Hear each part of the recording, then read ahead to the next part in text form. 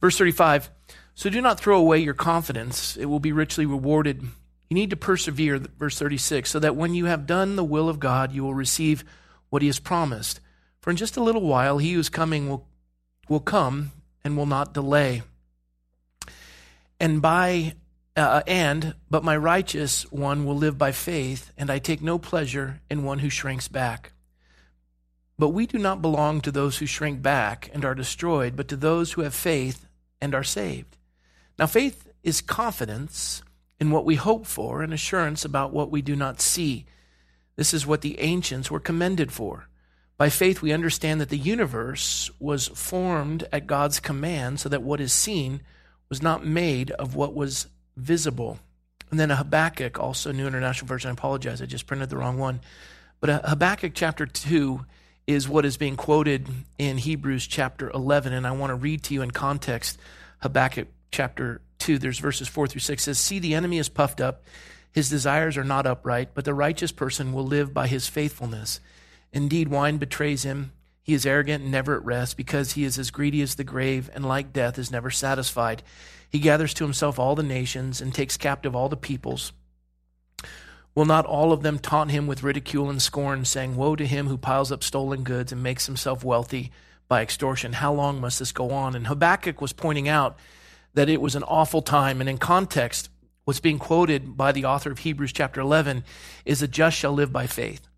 But when you look at the just shall live by faith in Habakkuk chapter 2, it was awful. In context, the season for Habakkuk was terrible. There was no faith in the land. The Israelites had been overrun. Evil was permeating every vestige of society. And here is Habakkuk standing strong, and he's saying the just shall live by faith. The just shall live by faith. And then from that, we get Romans 1:17, where Paul uses it, and that's why we believe him to have been the author, because he also uses it in Galatians. In Romans 1:17 says the just shall live by faith. Galatians 3, he says the just shall live by faith. He quotes out of Habakkuk chapter 2. That's why we believe him to be the author. And here, the just shall live by faith. The just shall live by faith. The righteous shall live by faith.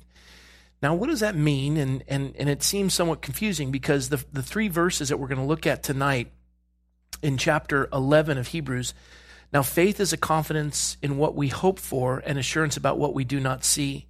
If you want to do it in New King James Version, now faith is the substance of things hoped for, the evidence of things not seen. That right there is confusing to me. And you just think about it. Faith is the substance of things hoped for, the evidence of things not seen. It's almost confusing just the way it's written.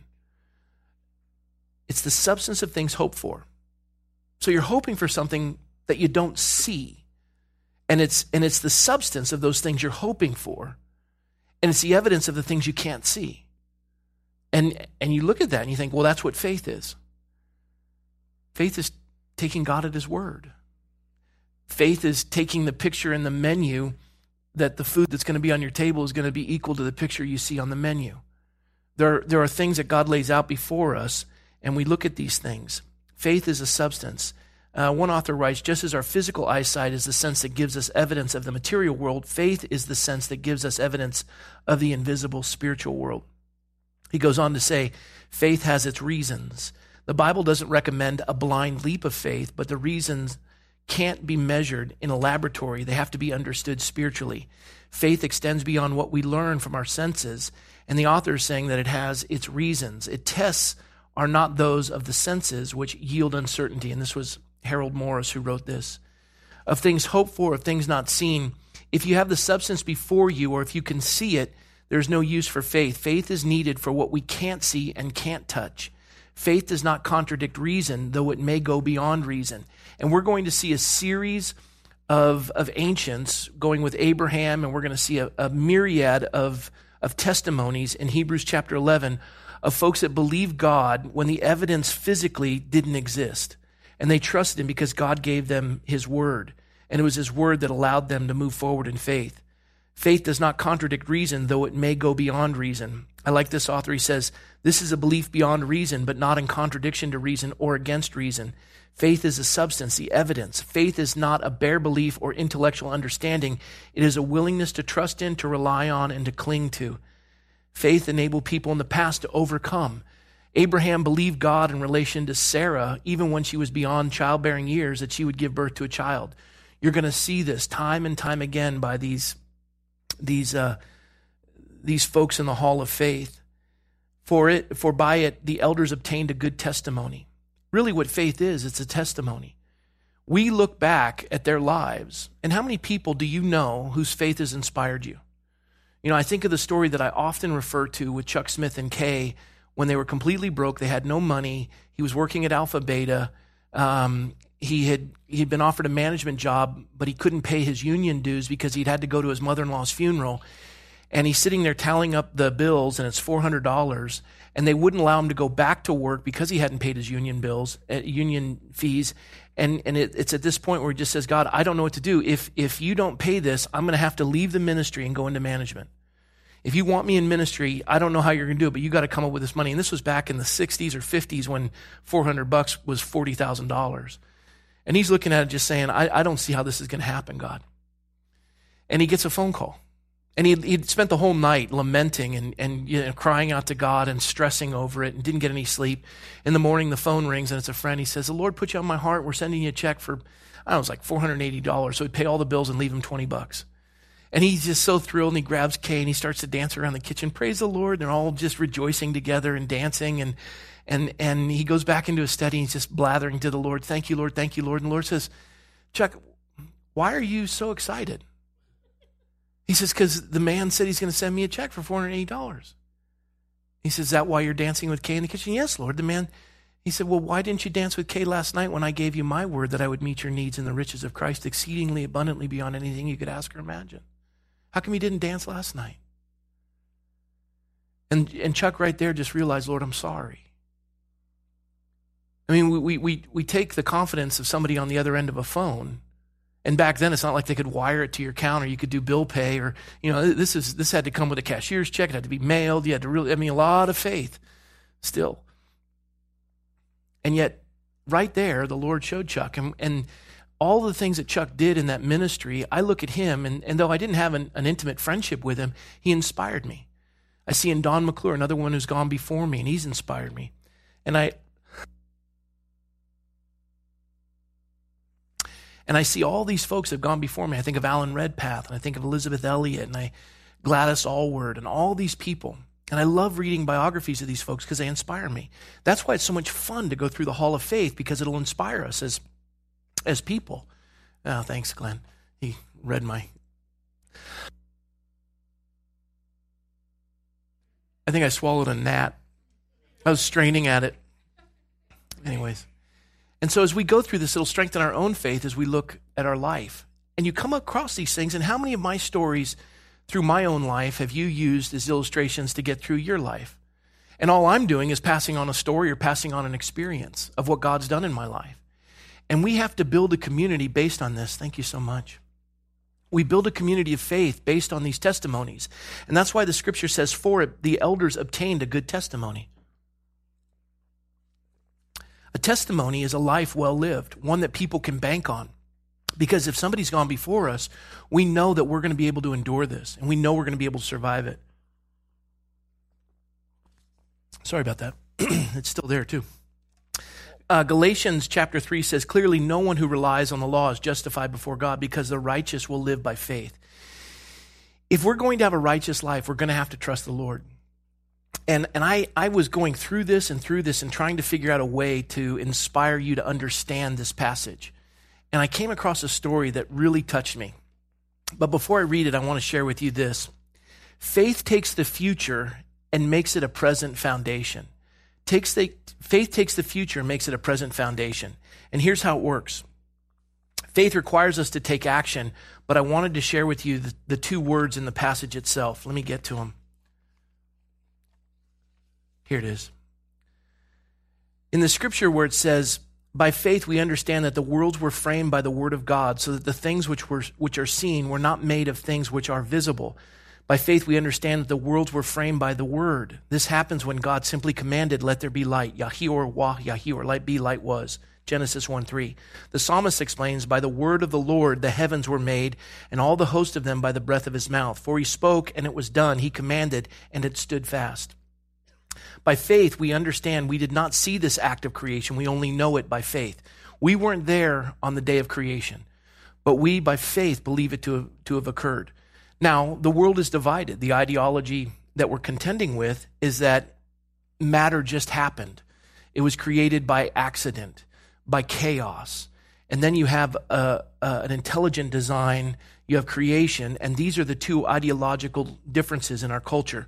One produces death, one produces life. One is a foundation, one is chaos. One reduces to its least common denominator. The other builds and creates societies and cultures and families. I promise I won't make you do it again. Thank you. Now relax. I'm good. Big gulp. And then I'll have to use the restroom, and then we're all ruined.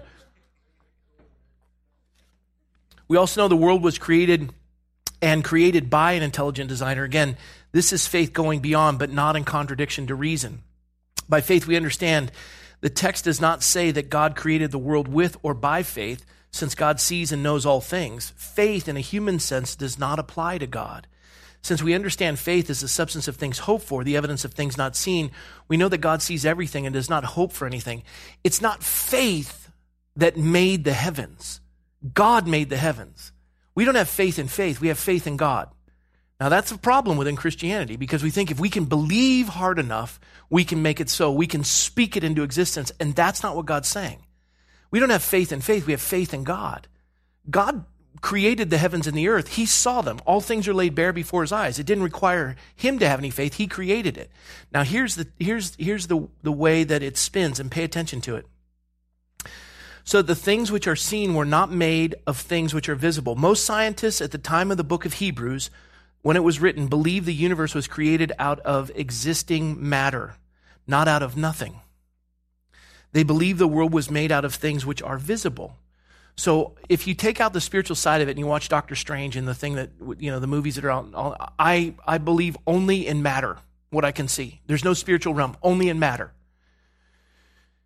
And that is a secularist view that there's just matter.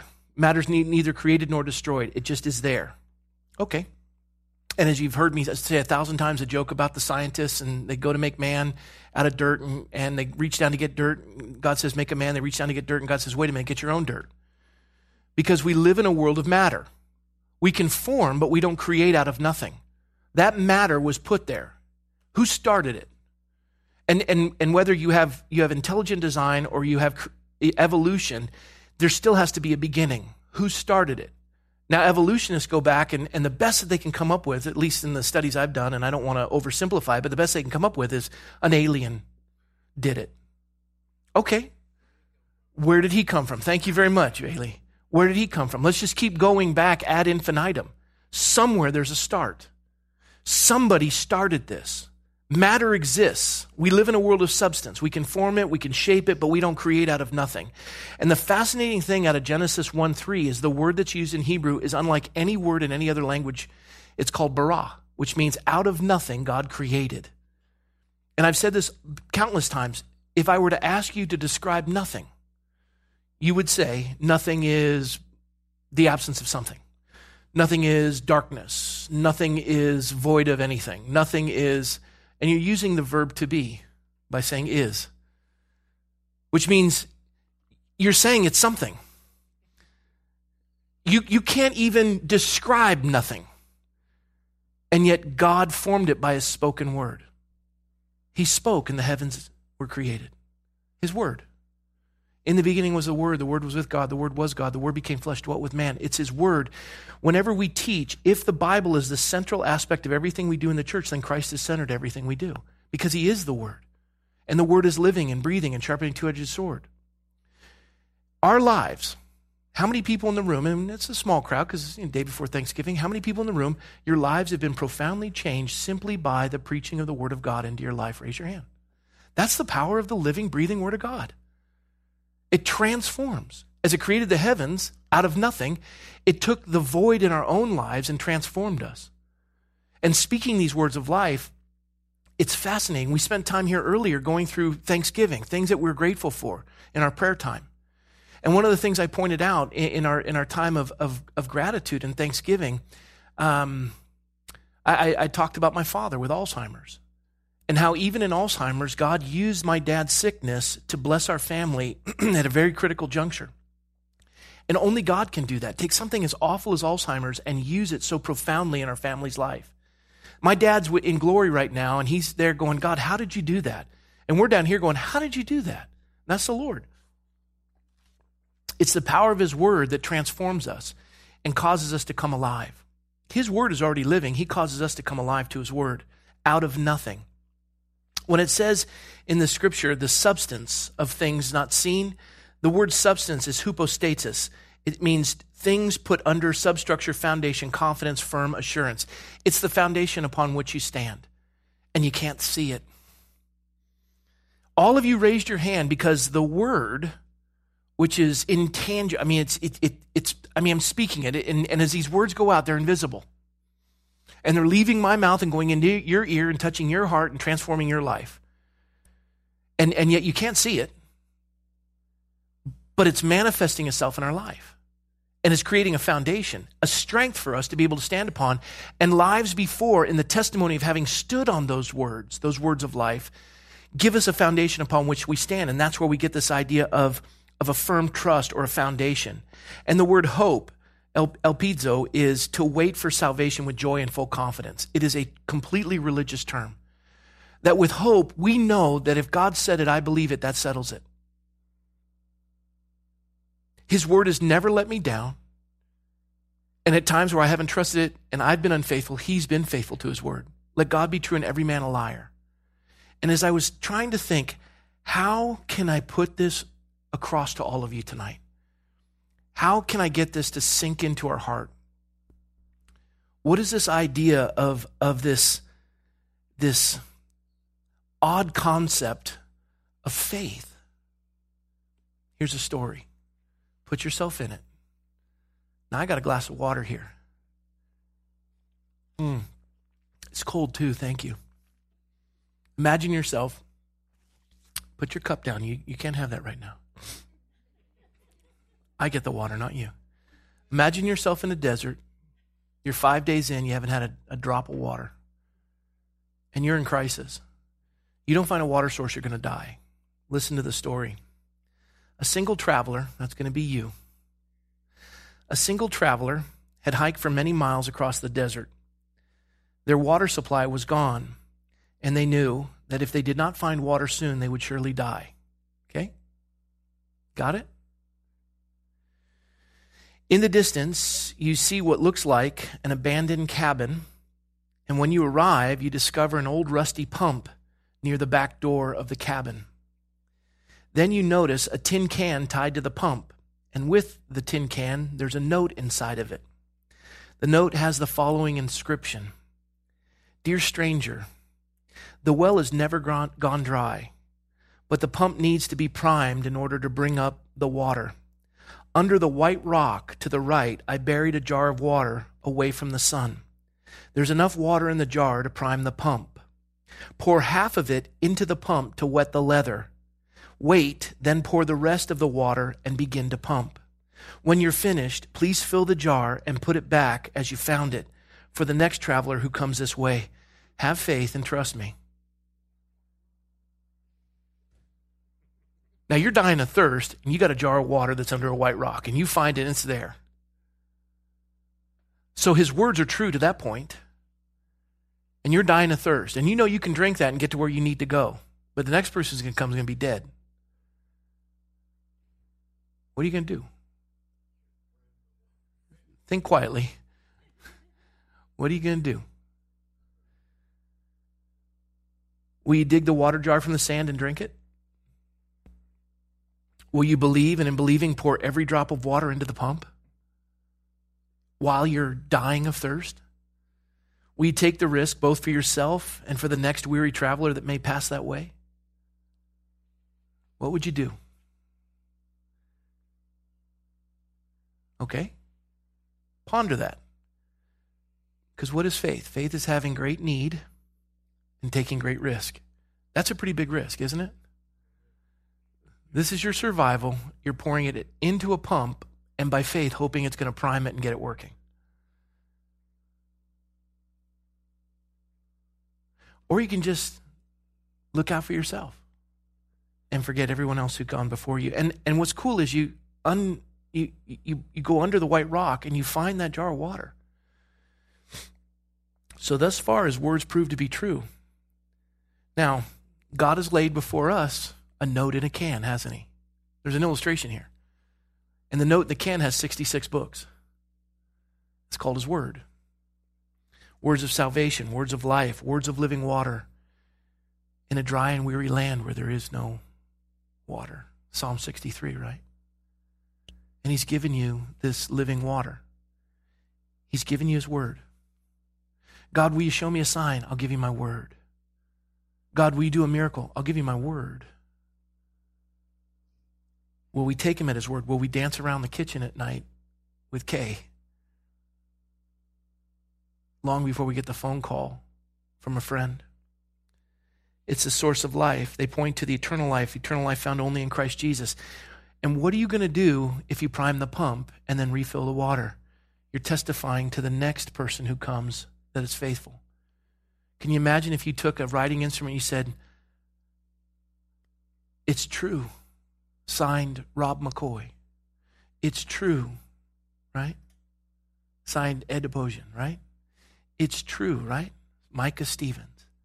And each person that lays that down in the hall of faith, the next person who comes along goes, do you think it's going to be easier for the next person? That's why we're going to go through the hall of faith. Because each of you has a testimony for future generations where you've got to bury that jar that they can come along and see your name as having trusted in God. And that's why we prepare the next generation by the way we live our life. One of the reasons why faith is lost in a generation is because though we read it, we don't apply it. Our children never see us acting in regards to faith. We trust in everything but God's word. Let's think about that for a second. Look at your finances.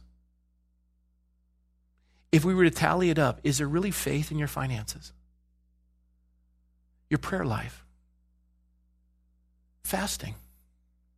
Those are three areas in your life that really require faith: to give to a God you can't see, to pray to a God you can't see, and to fast. Deny your physical needs to a God you can't see.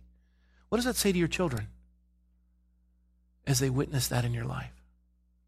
What does it say to your children as you lay down your life in regards to taking a job that doesn't make any sense, but God's called you to it? Venturing in faith and going a direction. We want the easy route. We don't want to go until we have the money in hand. And God's saying, go and I'll show you a land that you don't know of. We're going to see that with Abraham. Each one of these people we're going to study is going to challenge us. And they're going to sign that note in that tin can. Now, what did Jesus say in John 6? He talked about, I'll give you a water that you'll never thirst again. And this is a testimony that we rely on God, that he's going to meet our needs even in a dry and weary land where there is no water. He'll minister and touch us. Do you have faith in God's word? And that's the question. Do you have faith in God's word? His living word? Or is it about you? No temptation has seized you but that which is common to man, and when you're being tempted, God will give you a way out. Do you believe that? And then when that opportunity comes, do you take it? Or do you just drink the water and say, forget everybody else? I want what I want, and I want it now, and I don't care about a testimony to future generations. I'm not signing the list. I'm drinking the water. And really what you're doing by indulging your flesh and denying faith and growing in that process is it's not about you. It's about the next pilgrim that comes along and doesn't find the water because you've drained it. You've wiped it out for future generations. Godly kids don't come along just because you're lucky. They've got to see you living this. They're looking for your name on that note. It's very important. True faith brings forth a confident obedience to God's word in spite of circumstances, in spite of consequences. It's going to cost you something to obey God's word.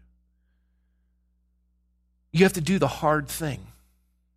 You have to tell the truth. You got to admit you're wrong. You have to confess your sins one to another. This is all faith. Deny yourself, pick up your cross, and follow him. You have to repent. These are all commands of God. You feed upon his word daily. You fellowship with believers. You pray without ceasing. These are all acts of faith. You give hilariously. And you know why we don't give hilariously? Because our faith is in money. Honestly, our faith is in money. We don't want to part with it. My father-in-law, and I used to get him, I'd get embittered. I would. And it was me. God smacked me around and showed me. Here's a man that he came along in the life of my wife. How you were 3 years old when 3. He comes along and here's a single mom in the 60s with 3 kids. And her ex-husband is awful. And Tom comes along with 2 of his own kids and a wife that has left him. He's working unbelievable hours at Lockheed, 37 years at Lockheed. Sometimes he'd be in a windowless office for years on end. They give him the worst locations. And just to make ends meet, he'd rebuild engines in the evening. And he brings in a blended family, takes her 3 kids, his 2 kids, and holds this family together. They would do co-ops where they would buy large amounts of food just to be able to feed these empty holes of sons. And the 3 boys were just, they'd buy whole chickens, and they'd bleach the bones, all of them be gone. Dee would lament over how they just consume massive quantities of food, and they're trying to hold it together and keep this family going. And Tom is tighter than a tambourine. I mean, everything he saves. Saves. I'm raised the exact opposite. It's just, and there's never anything in the bank account, but it's always this. Just, I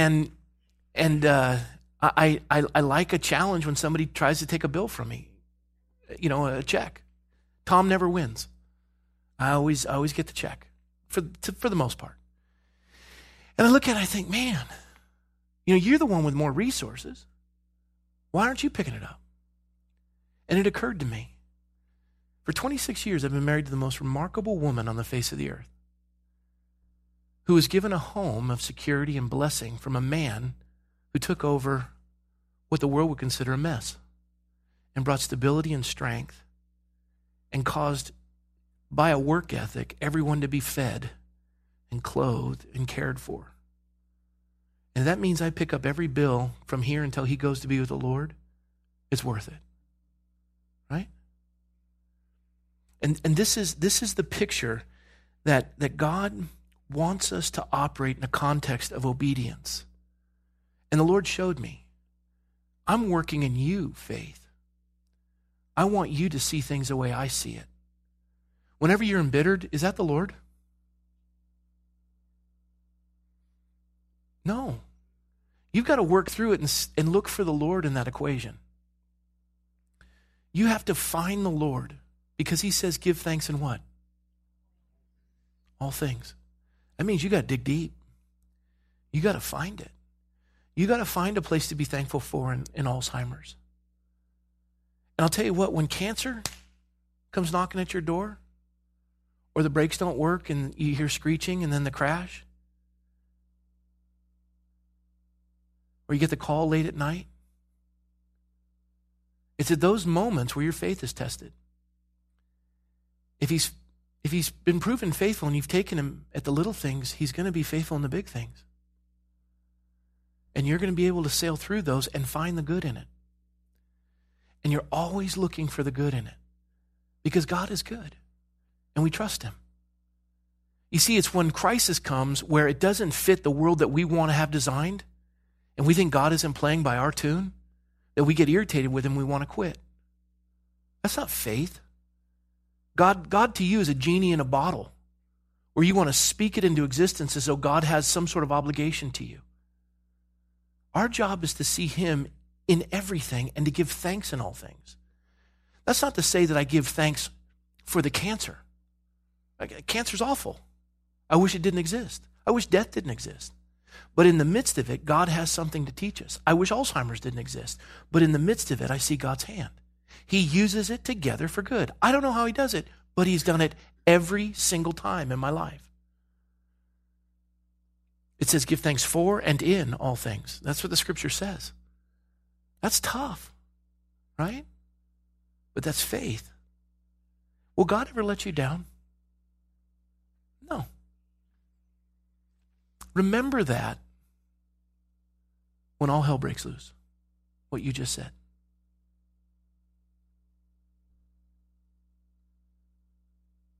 Because you're going to want to drink the water and tell everyone behind you, forget you. And just take matters into your own hands because God's forsaken you.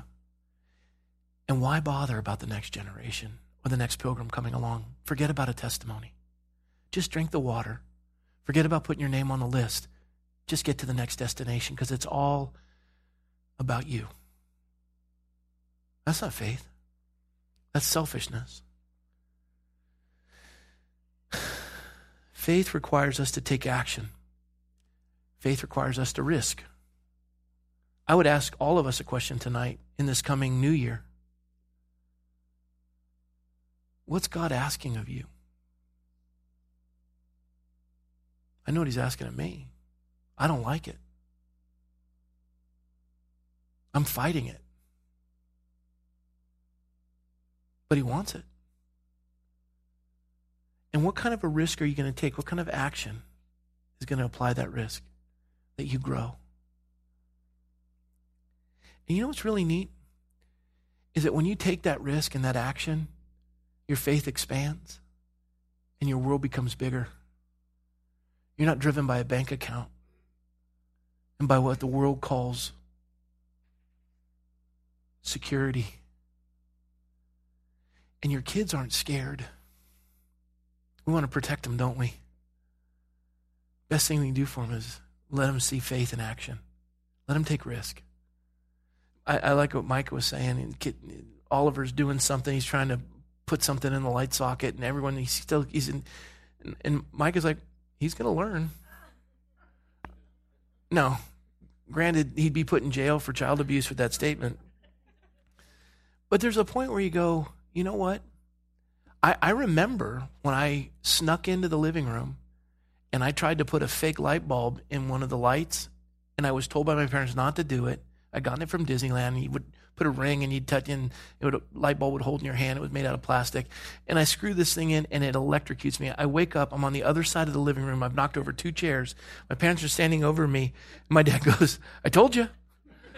And I mean, I was dazed. And they were scared. But do you think I ever did that again? And do you think I listened to my dad? Sometimes we are experiential in our faith, and you have to learn these things. If we don't trust God, it's as if we drink from the jar that's buried in the sand instead of priming the pump, and we just move on. Now, let me close with this. Let's go back to the desert. Let's go back to the cabin. There's the water pump. You're dying of thirst. Oh, that's good. You're all alone. Your canteen is bone dry. And there's the rusty pump. And there's the note written. And this time, instead of saying, it's from a stranger, let's say it's from a pilgrim. What's a pilgrim? A sojourner. Passing through. And this is a life of faith. And the pilgrim says, I've buried a jar of water to prime the pump. Don't drink any of it. Pour half of it into the pump to wet the leather. Wait, then pour the rest, and then pump. Have faith. Believe. When you're through drawing water, fill the jar and bury it in the sand for the next weary pilgrim traveler, right?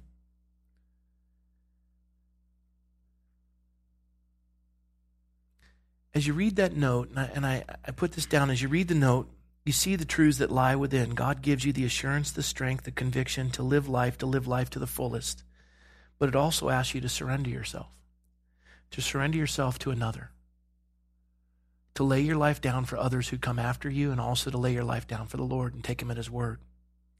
It asks you to surrender yourself. The last thing you want to do is pour that water into the pump. You'd rather drink it. You surrender yourself to the Lord. How do you do that? By surrendering to his word. And what is Jesus? He's the author and finisher of your faith. He who began a good work is faithful to complete it. Faith comes from hearing, and hearing from the word of God. Faith comes in obedience to the word of God. The note says what you're supposed to do. Do it. And when you do it, what does it do? The scriptures proclaim for generations to come that his word is true. And as you put your name on that list, as we're going to see in the Hall of Faith, everyone who comes after you is going to say, it worked for Abraham. It worked for Isaac. It worked for Jacob. It worked for Sarah. It worked for Rahab and Gideon and Samson. We can go down the list. It worked for David, right? And we'll go down this list, and we're going to see ourselves in each of these folks as we go through their lives. But we have to take him at his word. And his word is going to require that we take risk when we have great need. And we put it all on the line for the Lord's sake. One of the things that the Lord did for Michelle and I in our marriage, and I remember this, I had left my job with Unilever to go work in Fresno. And I remember when Michelle and I were engaged, and I think she knew more than I thought she knew. She's always had great insight. And I remember sitting, it was like a ledge or a wall or something overlooking her parents' place when we were engaged, and I said, how do you feel about going into ministry? And at the time, I had a great job with a company car and traveling all over the western states, and I had, flying on American Airlines, all kinds of stuff, all kinds of perks. I said, how would you feel about going into ministry? And she said, whatever you want to do. And she had seen me in ministry when we were dating, and she saw how much joy it brought me. So here we are. We have a house in Southern California we'd purchased, and I had left Unilever, and I was working for AC Nielsen, and I was driving to Orange County, and I was sick of it, and I was tired, and I just wanted to go into ministry. And I came home one day, and I said, Roger Manassian offered me a part-time youth ministry position. It pays $800 a month. We have to pay for half our health care, but they accept pre-existing conditions. And Michelle at the time was like 7 months pregnant with our second child. And she said, if that's what you want to do, let's do it. And we left all of that, and within less than a year, we had lost our house. We had lost our cars. We were driving an old Cadillac and a Volvo that had 240,000 miles on it. We were living in the equivalent of Section 8 housing. We were eating Second Harvest Food Bank food. I'm working in an ethnic church. I'm not even Armenian, and I'm working in an Armenian church. We're in Fresno when Fresno was it had the second highest murder rate, second highest car theft rate of any city in the United States. And we were living in the worst part of Fresno. Well, almost the worst part, right? The demarcation zone. We had a car stolen from our driveway, a woman held up at gunpoint, our back fence, on and on and on. We watched a raid on a drug house on television. We turned off the TV, opened the blinds, and watched it live across the street. And Michelle's pregnant in the dead of the summer in Fresno, triple digits. One of the hottest summers on record. Literally, people were going to hell to try to avoid the heat. It was so bad. It was a joke. And I remember being and then I throw my back out. I go through all these trials. And it tested us. And it tested my wife's family, tested my family. My parents didn't want anything to do with it. They were angry. Michelle's parents were a little more understanding. And it just seemed like it got worse and worse and worse. And God was in the business of reducing us to a minimum that he might pour in his maximum. And he kept removing all these areas that I considered security, one by one. And you know why I couldn't run? Because I had nowhere to go. God knew. And he removed, it's like he took my hip out of place like he did with Jacob. And it came to a place, I remember it was vivid. I had left Fresno. We ended up in San Jose. We were living with my in-laws. They sold their house. We had to move into the church. And I had started a job with Staples, and I was driving back and forth. I'd been offered a sales manager position at a store in Novato, which was in Santa Rosa. And it was really exciting because her parents were excited because they were going to retire there, and it was by Tracy and Mark, Michelle's sister and brother-in-law, and we were all going to be there, and they had envisioned their retirement, and we put a down payment on an apartment there, and I was going to be the sales manager, and next was going to be a store manager. Got to avoid this whole ministry thing that my in-laws were kind of tolerating at the time because they kind of looked at me a little bit like Jim Jones. And I remember one night I came home, and I turned to Michelle, and I just said, every time we step foot in this church, and we were living in a windowless apartment, and it was awful. I said, every time I step foot in this church, I feel blessed. And she said, so do I. I said, I think God is telling us we're supposed to stay. I actually think she's the one who said it first. And I said, I know. I feel the same way. So when we decided to stay there, and I was going to remain, I was going to lose my job, her parents were upset. And they wanted to meet with Michelle apart from me, with Michelle's sister, and they wanted to try to deprogram her from me, try to talk her off the ledge of this insane act of faith. And I remember she came back, and she was, it was a rough night. And the two of us just realized for the first time, we were called to this. Windowless apartment, cockroaches, second harvest food, stale bread. The people upstairs would do their dishes, and their noodles would end up in our laundry, the plumbing. It was awful. It was awful. And we wanted to stay there. That's faith. And we look at each other and we just think, okay. And shortly after that, Don comes to the door. Don McClure is the pastor of the church and offers a job. Actually says to Michelle, what does Rob want to do? He wants to be in ministry. What do you want to do? I want to support Rob. Those were the only two things she could have said for Don to say yes. That's the kind of guy he was. Next day, he offers me a job, which was like a 40% pay cut from what I was already getting paid at Staples, which was nothing. And I'm looking at that going, he's gotten us this far. And it was hard. 4.5 years there. The closest friends we've ever made were there. They were all at the wedding. It was precious. It made me the minister I am. We knew God called us there.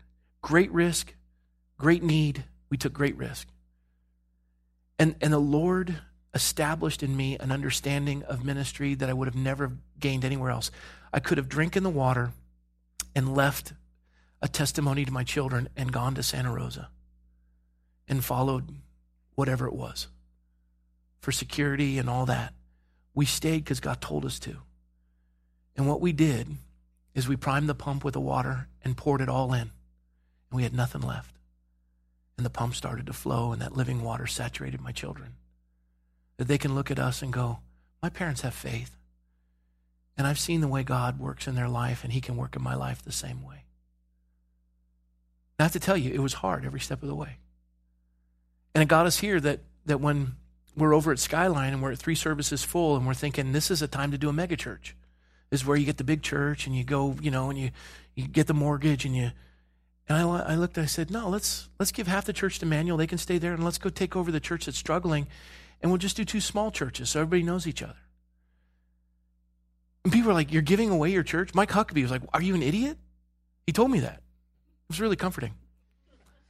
And I remember the first Sunday that Michelle and I got here, it was a total act of faith. We show up, and everybody's late for worship. And Michelle and I are looking at each other, and Manuel ends up getting all the big tithers, and I get all the staff. So I've got all the liabilities, he's got all the assets. And I'm standing there with Michelle, and nobody's in the church. And we look at each other and say, well, we did what God told us to do. He's been faithful so far. And we've never missed a payroll. We've never lost anything. And God's been faithful every step of the way. God did a neat work in Manuel and Carrie's life. He's done great work in our life. And really, had the folks not come and made that separation, they would have, I believe with all my heart, they would have never been able to endure a pastor going into politics. They had already survived this. This was easy, right? And to see what God's done with this little fellowship in each step, but it's having great need and taking great risk. And what it does is it develops our faith. And what I want to do in the next coming weeks is I want us all to be able to sign our name on that note in the tin can for the next traveler, because our life will have substance, because we're going to have faith. And that's what we're going to do in the weeks ahead. Amen?